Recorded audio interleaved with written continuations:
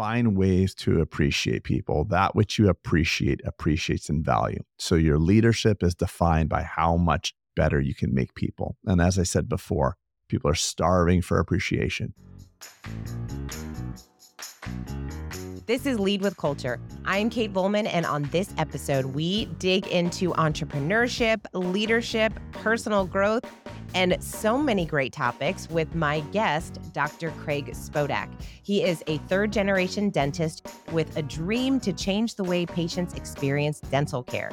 He became the leader of the practice in 2006 and immediately began to develop a new vision of the modern dental practice with the goal to deliver comprehensive dental care from a team of general and specialty dentists. We talked about his entrepreneurial journey. We talked about growing a business. We talked about personal growth and development, something that was really key to his leadership journey.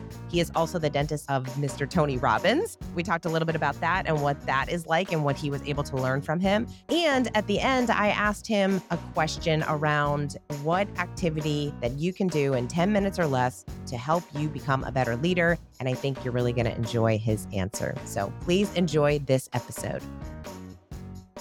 Okay, Dr. Craig Spodak, thank you so much for joining me today. I'm so excited about our conversation. Likewise, I'm excited to be here, Kate. This is going to be fun. I always really enjoy our conversations, and they go in lots of different directions about business and life and all the things. Today, we're going to focus a lot on culture and leadership. And obviously, you're a very successful entrepreneur. A lot of experience in a lot of different things. But before we dig into all that stuff, what is your definition of leadership? So I have a very specific definition of leadership, and I don't know where I got it from, so I'm sure I stole it from somewhere. But you know what they say, if you take from one person, it's plagiarism. If you take from many, it's research. So I do a lot of research. My definition for leadership is because of you, someone or something is better. So by that definition, it broadens the net for who is a leader. And it's funny because a lot of people, when I talk to them, especially support team and employees and people that are not the boss, you ask them, are you a leader? And they'll very quickly say they're not. And I love to challenge that and push on people for that. Ooh, so that's interesting that you say that, because I do think there's a lot of quote unquote leaders that don't necessarily act in a way that we would think that leaders would act. And then there's so many people that are doing incredible things in the world and they don't self-identify as a leader. Why do you think that is? Why do you think it's so hard for people to admit essentially everyone is a leader at some part of their life? Yeah, I remember reading a Simon Sinek book a long time ago. I think it might have been Leaders Eat Last, but he actually said something pretty poignant in that book. It was like when you're on an elevator and the elevator doors are closing and someone's running towards the closing doors, there's a person that would put their hand in the doorway to open it for that person. And that person's a leader. Like there's this certain narrative, I think, for humans, and we're tribal animals, and we are programmed to have two fears. One is a fear of death to keep us alive, or else we'd do silly things. The other fear we have is a fear of belonging, being within the tribe. So being kicked out of the tribe, not belonging, means death, because as tribal animals, if you're kicked out of the tribe, you're going to get eaten by a lion or whatever. So leadership requires you to step outside the tribe. It requires you to step outside of the group and stand in front to take into a new direction. And by virtue of that, there's a narrative that says, I can be kicked out. Like, who am I to do that? Am I worthy to do that? So I think it's a worthiness conversation and a deserve conversation. So it's a dialogue that we're talking, a narrative that we're saying to ourselves, like, am I really worthy to make a difference? Am I worthy to take this in a new direction? So that's my thought process around it. And I also want to just touch on one thing, Kate. You gave me some really nice compliments in the intro, but there's been levels to my development, like all of us. And there were periods of time, maybe even years or a decade or so, where I was really not a leader. I was a subtractor. I was a panic animal running around my business, scared of everything, scared of failing. And people have a tendency to be able to feel what you believe in your heart. And if your primary thing that you're running around is like, no one gives a crap, or I'm going to fail, you're not a great leader. There was many years where I was a very poor leader. I was diminishing the organization. So it wasn't like this was all roses and sunshine. This has been a very painful path. I have never heard it put that way, but I love that people feel what you believe. Then that is so true. Like, that is why we are attracted to confidence. We are attracted to those that really have that vision for whatever it is that they're building. And then we are attracted to follow those people. But I love your level of self awareness because that's what we should be doing, right? We need to be self aware in what do we do well? What can we be improving? And by doing that ourselves, we're able to become better leaders for the people that work with us. It's interesting because you have the personal development guru in your life because you are the dentist of Mr. Tony Robbins himself. So I'm sure that you've gained a lot of insight just by being around a human like that. What is that like? Yeah, so I'm really blessed in the fact that I have a lot of great people in my world.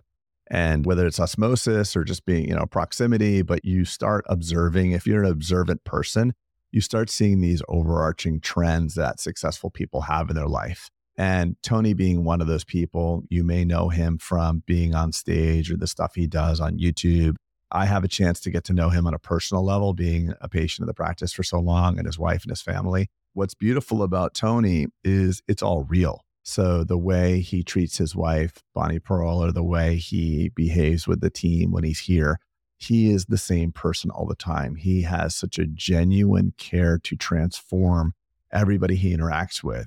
And it made it so much more powerful to see the practice in private because I've had the pleasure of meeting a lot of people that have a lot of notoriety. And sometimes who you see on the big stage or whatever is not really the person. So it's really refreshing and beautiful to see this iconic human force of personal development actually live, breathe, and do it on a daily. It's really cool. But I mean, I have a lot of regular friends that are just highly successful that had no degree of notoriety, and they've transformed my life just as much. I have this qualifier in order to become my good friend. I have to want to be more like you in some way. So if there's a person in my life that's been my friend for a long time, I went to high school with them, and there's nothing really in their life that I really want more of that in my life. I'm discerning with the time. I'm not going to cut you out, but I have to be discerning with how much time I spend with you because it's like that saying, you show me your 5 closest friends, I'll show you your future. And I think a lot of us feel guilty that we're discerning with our friends because we have a friend that's kind of just tagged along, over time. And just because you've had a lot of time, I know this sounds really harsh, but I think that you need to curate your friend circle. And that doesn't mean success and finances and stuff like that. You could be friends with an artist. We're both friends with Sal. Sal's a common friend we have here in Delray Beach, Florida, and he's a free spirit, artistic, and kind of like a struggling artist, but I just love who he is and his creative abilities. I'm loving it because it's reminding me of a couple things. One, I love that you mentioned what success looks like in all different areas. It's not just financial. There are some people in my life who are yoga teachers and instructors, and they have this calm and peace about them that I'm like, ooh, that feels really good to have every single day.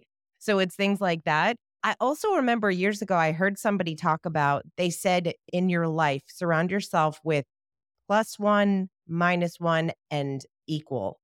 And it was that idea of like +1, you always have people that are above you. You really strive to be more like them and you really value their leadership or their abilities.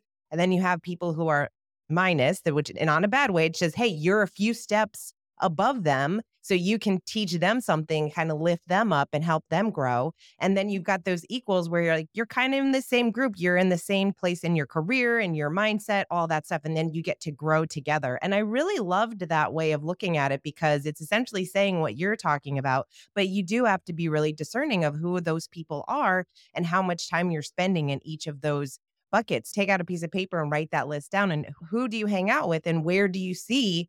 And this also offers you an opportunity to become a coach to some of those people that might be in that negative that you feel like, I really like them and I would love to support them more and help them grow. So I really like that. And by the way, Kate, one person could be a plus and a minus. So you could have a friend who is unbelievably helpful in one domain, but then you help that person in another domain. So it's not that everybody's all pluses and minuses. We're all works in progress and we all have values and strengths and weaknesses. So I look at it very much like that. It's always be learning, but always be teaching. And You learn better when you're teaching. And that's why, with my consulting company, it's probably been the single greatest source of happiness and fulfillment for me because I get to work on other people's problems that just so happen to be my problems as well. So I work on fulfillment issues with a lot of people. Like these people will tell me, I'm making all the money. I've got everything going right. I just can't be happy. And I get to whittle down this stuff with them and in the process, really work on my own fulfillment. So I love the idea that you should have an active teaching, mentoring, coaching practice. I think it's the greatest blessing for anybody to have that. You said that you were not always a good leader, and I love that you admit that openly. We're not all natural born leaders, but I'm curious, did you know that at the time? And then did you have to make a decision to become a better leader? And what did that journey look like for you? In 2008, before I really expanded my business, I set out and I created like a game plan. I call it a vision. It was a descriptive vision, but the word vision freaks people out. It sounds like you took like ayahuasca in the desert or something. It was just a game plan. So I wrote out a day in my life for 5 years in the future. So it was October of 2008, and I wrote this thing for 2013. And I described a day in my life. Like I woke up, it inspires me when I see the building that I work in. I talked about the people and how I was so excited about the personal growth of the people in the organization. So I set this high watermark for what I wanted to achieve very specifically. It wasn't like I want to make $1 million and blah, blah, blah. It was like a feeling of how I felt about it and how proud I was with the team. And what I realized is as I built the organization, started growing it, because in 2008, I had like 6 people. And by 2013, I had 35. So what I realized was the major impediment to my growth was people can feel what you believe. So I was not the type of person to typically lose my cool overtly or get angry or shout. I was angry and upset inside. Tony has this concept about your primary question. What is it you're always asking? Kind of silently always asking. And in my work life, the primary question I had is, why am I the only one around here who cares? Why am I the only one that's holding the bag? Why does no one care enough? And Kate, like you said, that you liked, when you're thinking that, I don't care what nice words come out of your mouth, your body, your language, your psychology is emanating. You don't give a crap to everyone. And it's really disheartening to those who actually do care. So I think to distill it down, the primary question that I had then is, why does no one care?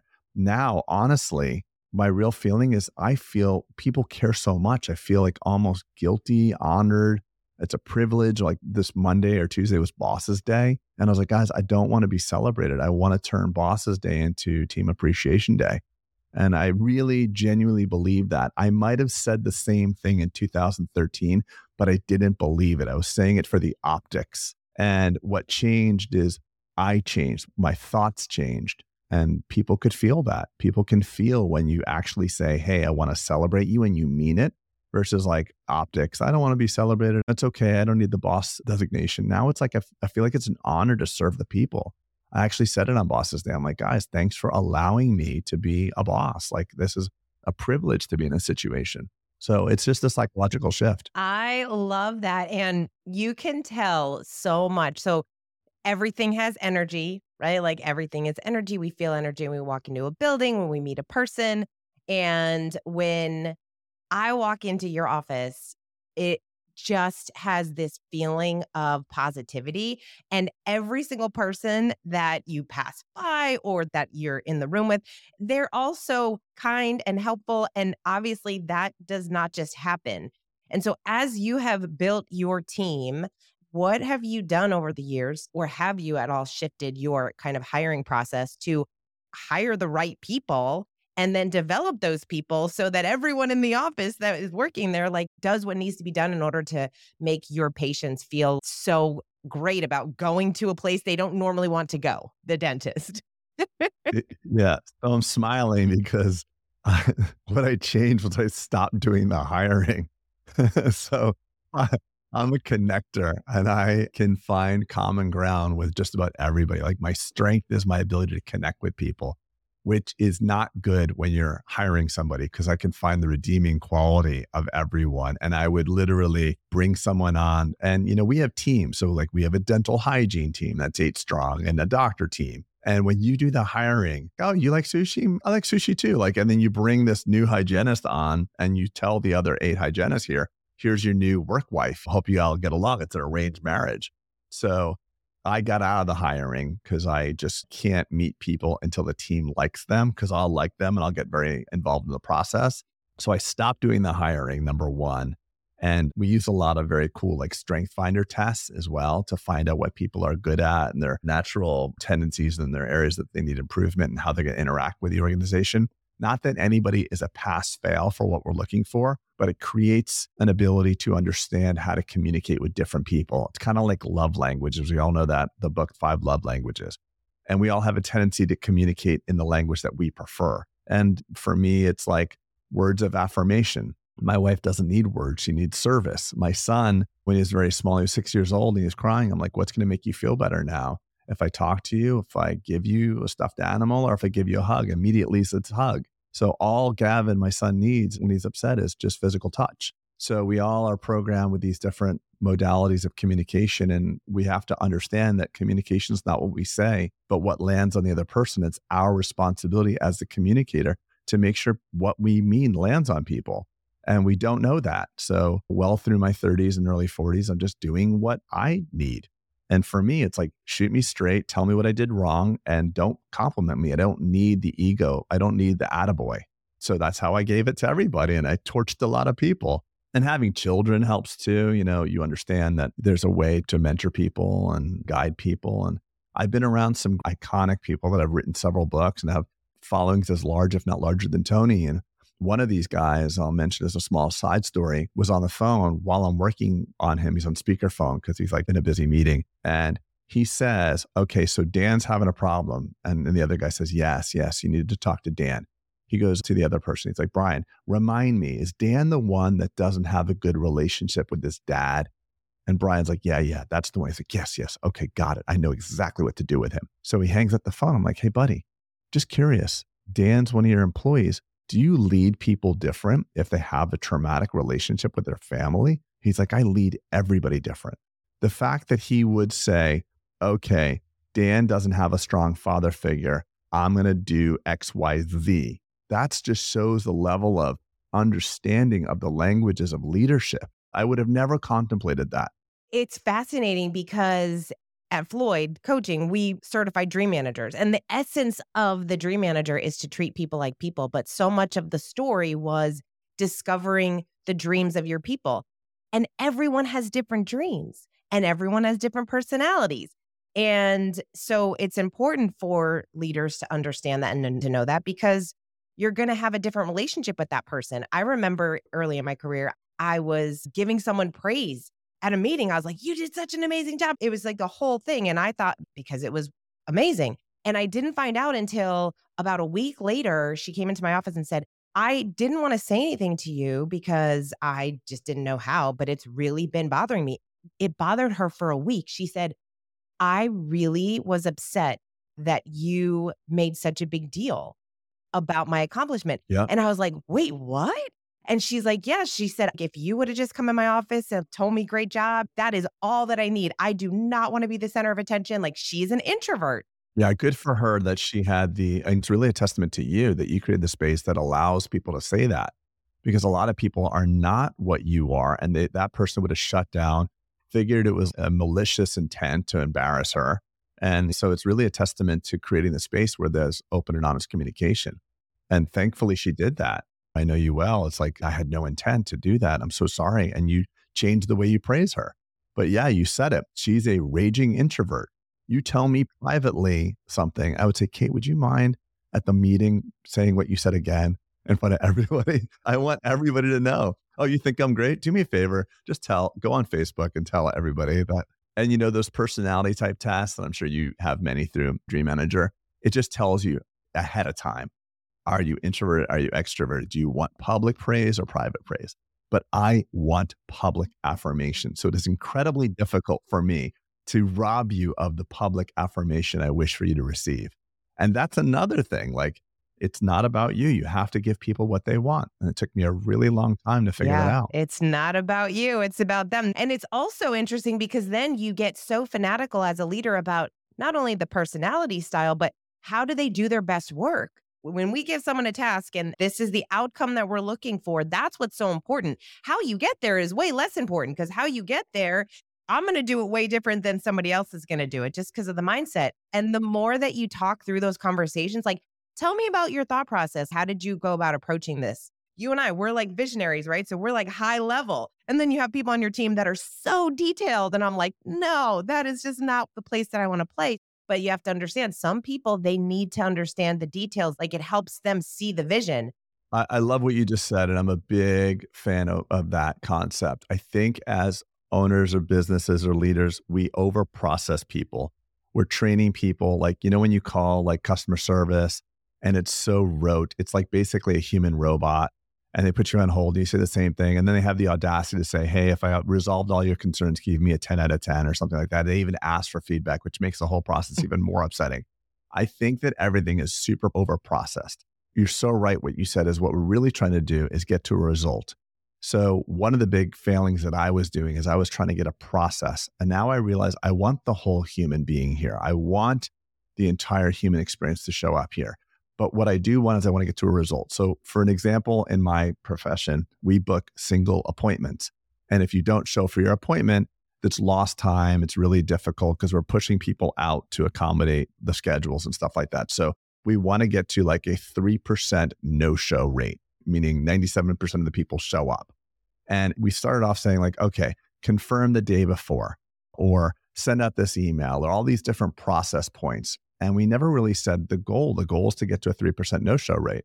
And nothing was changing because like, look, I sent out all the emails. I did exactly what you're saying. And then when we said, okay, really the goal here is to get to this, you guys figure it out. Immediately, all the creative juices came on. And the call doesn't really matter. This is what really matters. And this is what matters. And boom, it started happening. But people bought in to the process. They got a chance to weigh in. And then there was engagement. And I think we fail our people because we act like we're the smartest people in the room. And for many people who are founders, you have an inflated sense of self-worth because when you started your business, you took the credit cards, you called the customer, you did everything. And at a certain point, there's an inflection where you have to stop being the one who does everything and allow some room for other people to grow. So it's kind of like that book, What Got You Here Won't Get You There. You have to transition from the person who knows and does everything to the person who guides, coaches, and leads. Yeah, absolutely. Guides, coaches, and leads.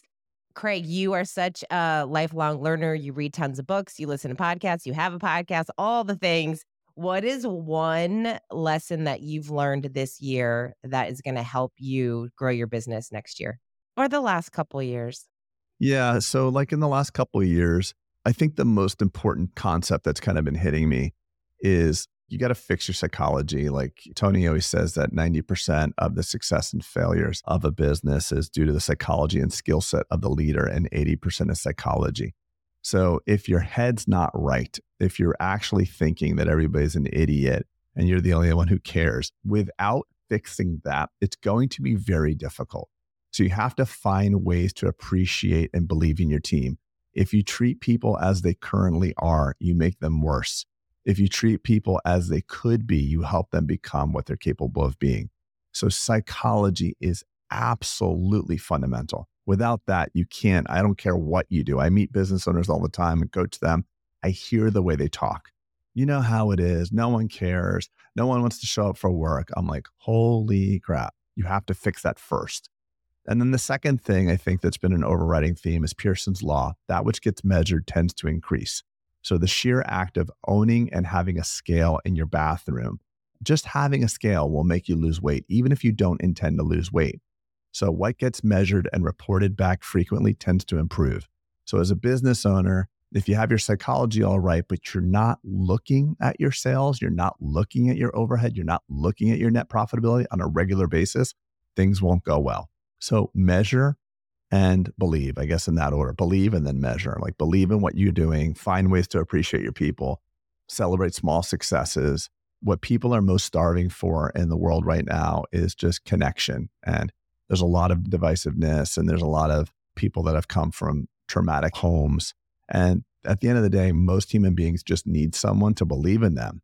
And as a boss or leader, if you could just believe in people and help them become better, what a noble thing, because it'll grow your bottom line, but it'll grow your heart and your fulfillment as well. So I look at business as this spiritual, like higher calling.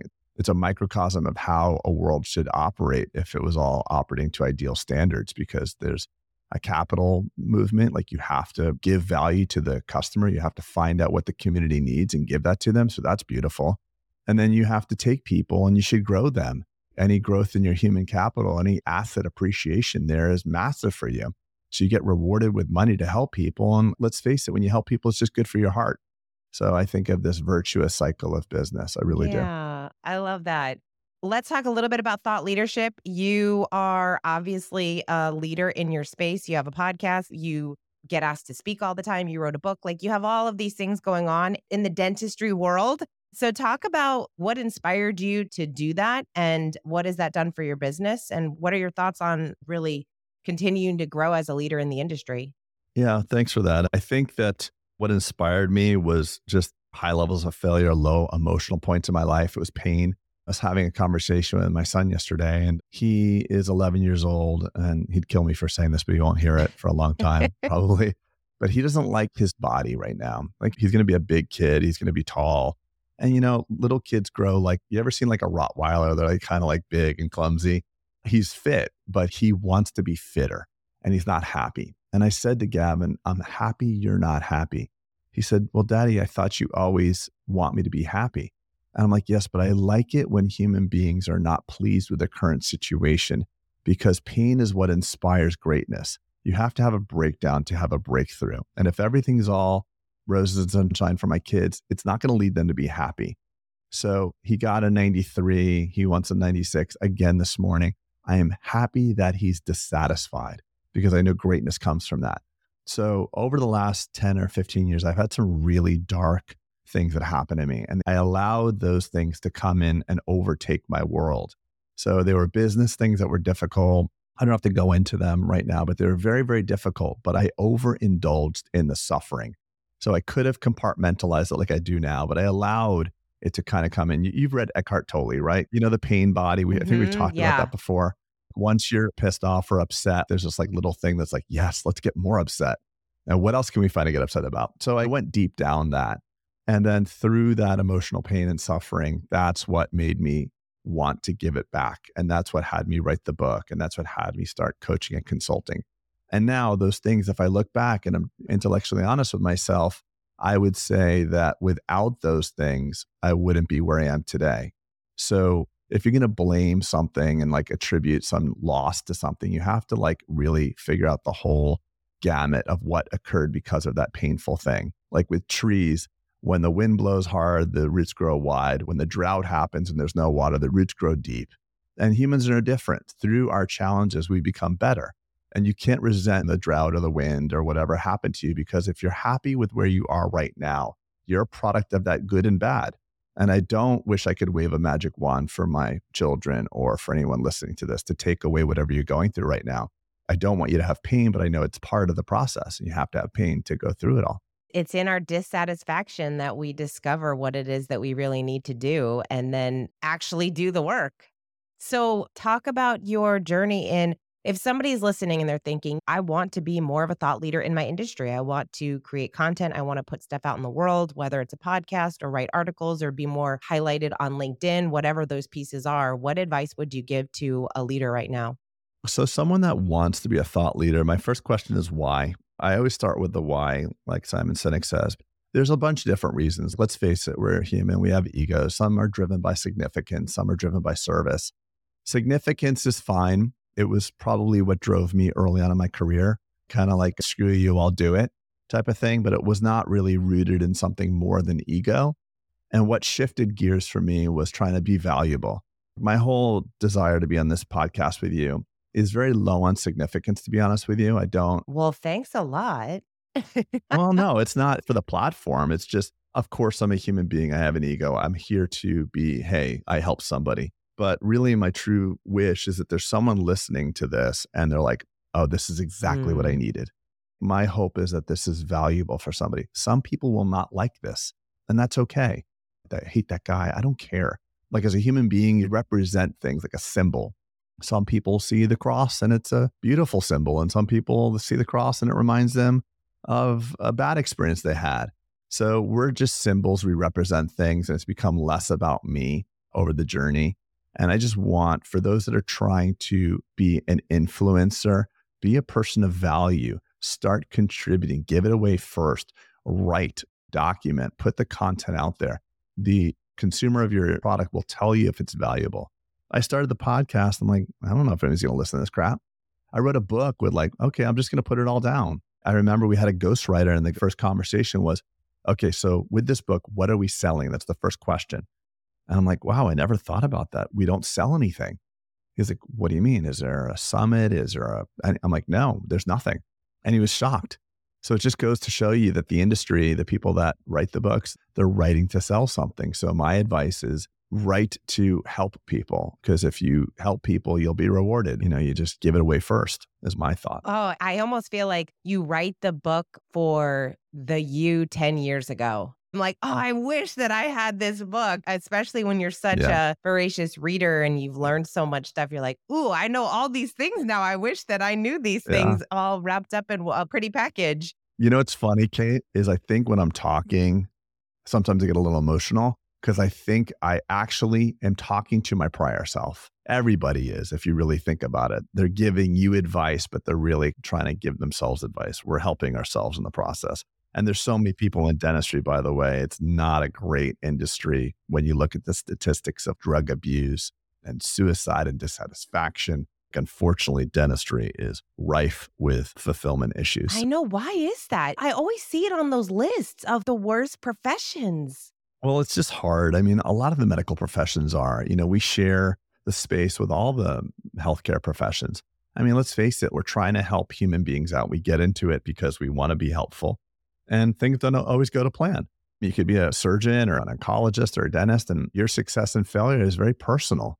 If we fail writing a book, it's like, okay, I guess that's not that big of a deal. But if we do something on a patient, it doesn't hold up as long as it should, they're upset. We're upset. There's a lot of vicarious transfer of that. It's hard. It's a very hard profession. I love it because without it, I wouldn't have the friends and connections that I've had, because it's beautiful in that you get to build long-term relationships with people. You and I are examples of that. I get to see you on a regular cadence. It's always positive and it's been over so many years. So it's like, hey, I wrote a new book and oh my God, Kate, I'm going to buy it now. You think about it. You have better friends than me that you see less than you see me, because we see each other regularly. And that's really neat. And it's typically not for something bad. It's a cleaning. It's like getting your hair done. It's not like an invasive thing per se. So it's cool that we have that in that profession, those relationships. All right, Craig, this has been so wonderful. What is one activity that you would suggest someone do that is 10 minutes or less to help them become a better leader? Give some positive encouragement, like that saying, catch people doing things right. So if you're listening to this and you're about to go into work, or you're at work, or you're in a weekend, even if you're not at work, you can pick up your phone and text 3 or 4 team members and let them know ways in which you appreciate them. Hey, Sally, I know I'm not really good at this, but I just want to let you know it's been 6.5 years we've been working together, and I really appreciate the fact that you're blah, blah, and blah. Find ways to appreciate people. That which you appreciate appreciates in value. So your leadership is defined by how much better you can make people. And as I said before, people are starving for appreciation. And if you do a text, you won't upset the extrovert or the introvert. Everybody would feel positive about a text of appreciation. And if it's out of your nature to do so, let them know it's out of your nature. Just say, hey, I'm not good at this, but I'm just thinking about it. And really mean it. If it's empty and you can't find a way to appreciate that person, don't fake it, because they'll feel it. Find a way to appreciate them. I've had people on my team that were the least valuable players that I wanted them out of my organization. And what I realized after careful examination is that they're just in the wrong job. They were on the wrong seat of that bus. And these people who I literally wanted to fire now are indispensable in other areas. So as a leader, point the finger back at yourself and realize, do I have the best fit for this person? Ask your team, what are you great at? What are the hidden talents that you have that you think would be interesting for me to know? And they might say, hey, by the way, I have a knack for spreadsheets and turning them into a color charts with Tableau. Oh, really? Well, I'd be cool because I'm looking at spreadsheets and it drives me crazy. I love to see trend lines. Or I don't know if you knew this, but they could tell you, I have 5,000 people on TikTok and I love doing TikTok. Well, great. Let's do TikTok for here. So asking your people, what are their hidden talents? Not that they think would be good for the organization. What are some of the things that you're really good at that you think it would be good for me to just to learn about you? Beautiful. I absolutely love that. As you're talking, I'm like, that could be a whole different episode. I feel like there's so many great little sound bites in this episode, and I'm so happy. And I know that those of you that are listening, you got something out of this episode, something that sparked you to help guide you in your leadership journey. So, Dr. Craig, thank you so much for being a guest on the show. And I look forward to seeing you soon. I'm coming in a couple weeks, I think. And there you have it. I told you we dug into so many different topics on this show. And I'm so appreciative to be able to talk to Dr. Craig. He's so interesting. I really value conversations with self-aware leaders who really put in the work to grow themselves, to continuously read, to develop, to grow, to listen to great podcasts, to read great books. I mean, that is what it's all about. It's always about when we grow ourselves, we gain the skills and the knowledge in order to help our people grow and become the best version of themselves. And so I hope that you found some of his questions really interesting. I hope that you wrote some of them down and we'll ponder them. One of the things that I really appreciated that he said is, what is your primary question? I really liked that question. I thought that was really interesting. And think about it. What is your primary question today versus what it was a year ago? And it's going to be different, right? Or it should be different. We should always be growing, learning, and developing, and that question should be changing. But that was an interesting question to ponder as you are developing in your leadership skills and growing your business.